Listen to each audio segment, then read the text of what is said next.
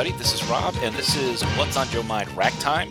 This is the part of the show where we like to talk about comics that are on the racks right now that are related to G.I. Joe. First thing we're going to talk about is Michelle Pfeiffer's G.I. Joe Sierra Muerte number 3. It's the conclusion of his 3-issue miniseries. Something that has looked very, very different from what we are used to from G.I. Joe in the past. He has a very distinctive art style, bold black lines, looks kind of flat, almost cartoony. Something that's very different. I liked it for a little 3-issue interlude. It's not tied into the current continuity of the Real American Hero book. It's just a story that Fife was writing, almost like when he was probably acting out with his figures in the backyard as a kid. If you read the interviews in the back, you know he's a huge G.I. Joe fan, loves the property. You can definitely tell that from the story. If he's a little bit of an avant-garde taste, it's probably an acquired taste. If this brings fans of his to check out, if they check this out, then maybe they check out the other G.I. Joe book. That's probably a win for IDW. And either way, if IDW is going to roll the dice a little bit on little miniseries for G.I. Joe to try and grow the brand, grow their property, increase their sales on it, that's never going to be a bad thing. So experiment, try some new things. Wasn't a bad miniseries. I don't know if I would read more. I might check it out, see how it goes. Go to a case-by-case basis. At the very least, if you're at the comic shop and you see it, give it a flip through and you can decide for yourself. Talking about the main book, G.I. Joe Real American Hero 261. It's the first of the artificial intelligence arc, just starting. Really, this issue probably has more to do with wrapping up the last threads of the last story arc, the Cobra's Venom. We've got 2 groups of Joes running through the country of Shadazar. Airborne and his team have just rescued a group of UN relief workers and the children under their care and are attempting to escape the Green Morning uprising. And CoverGirl and Dusty and their group are attempting to meet up with them so that, as reinforcements, and so they can all get out of there and go home. That's the A story, which basically finishes up in this issue. The B story, which is probably going to be carrying forward the artificial intelligence arc going forward, is the fact that Destro and Cobra Commander have decided that the Revanche Company has outlived its usefulness and is becoming too great a danger to their plans.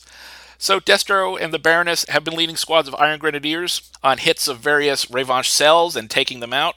Their latest attack has been anticipated by the Revanche Company and is not going well for Destro and his Iron Grenadiers. One of the little things that we take away from this issue is we finally get a name for those little Cobra transport copters that have been buzzing around in the comics for years now. They're called the Aspid, which I looked up, and it is a breed of Viper located in Catalonia. It's also the name of a Spanish automobile manufacturer, also based in Catalonia. So there's our snake-themed vehicle for the issue. Netho Diaz returns to the art, coming off of the Silent Option miniseries.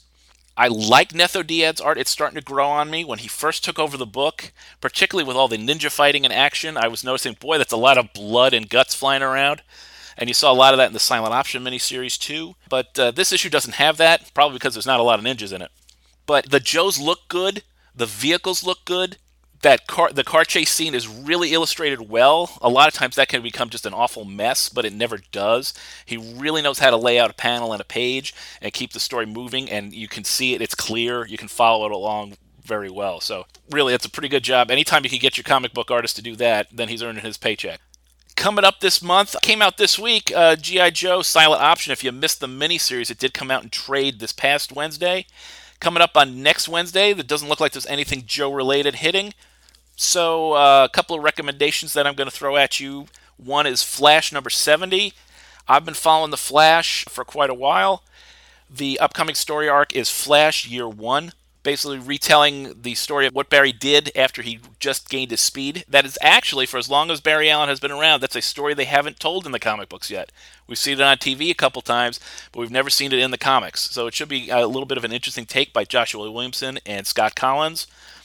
Scott Collins has been working on The Flash off and on from back in the Wally West days with Jeff Johns. I think he has an art style that suits The Flash great. He really knows how to draw speed and the kinetic effects coming with that particular superpower. Marvel, I noticed, has got a couple releases, nothing really lighting a fire. The thing that I saw was the most interesting was they are issuing a reprint of Invaders number 1, which, if you're not familiar with that series, it's Captain America, Submariner, and the original Human Torch back in the 1940s fighting Nazis. So it's a pretty good concept. It was written by Roy Thomas back in the 70s. He came up with the idea of just throwing the Golden Age Marvel heroes together as a team and shipping them off to war. going to be $1. The True Believers reprints that Marvel has been putting out have been fun books, and they only cost you $1. So if you're ever debating, should I, shouldn't I? It's worth $1 to take a chance on it, and then you might want to check out the trades later. That is all for this edition of Rack Time. Basically, I'm going to go ahead and sign off right now, and we'll see you guys at the comic shop.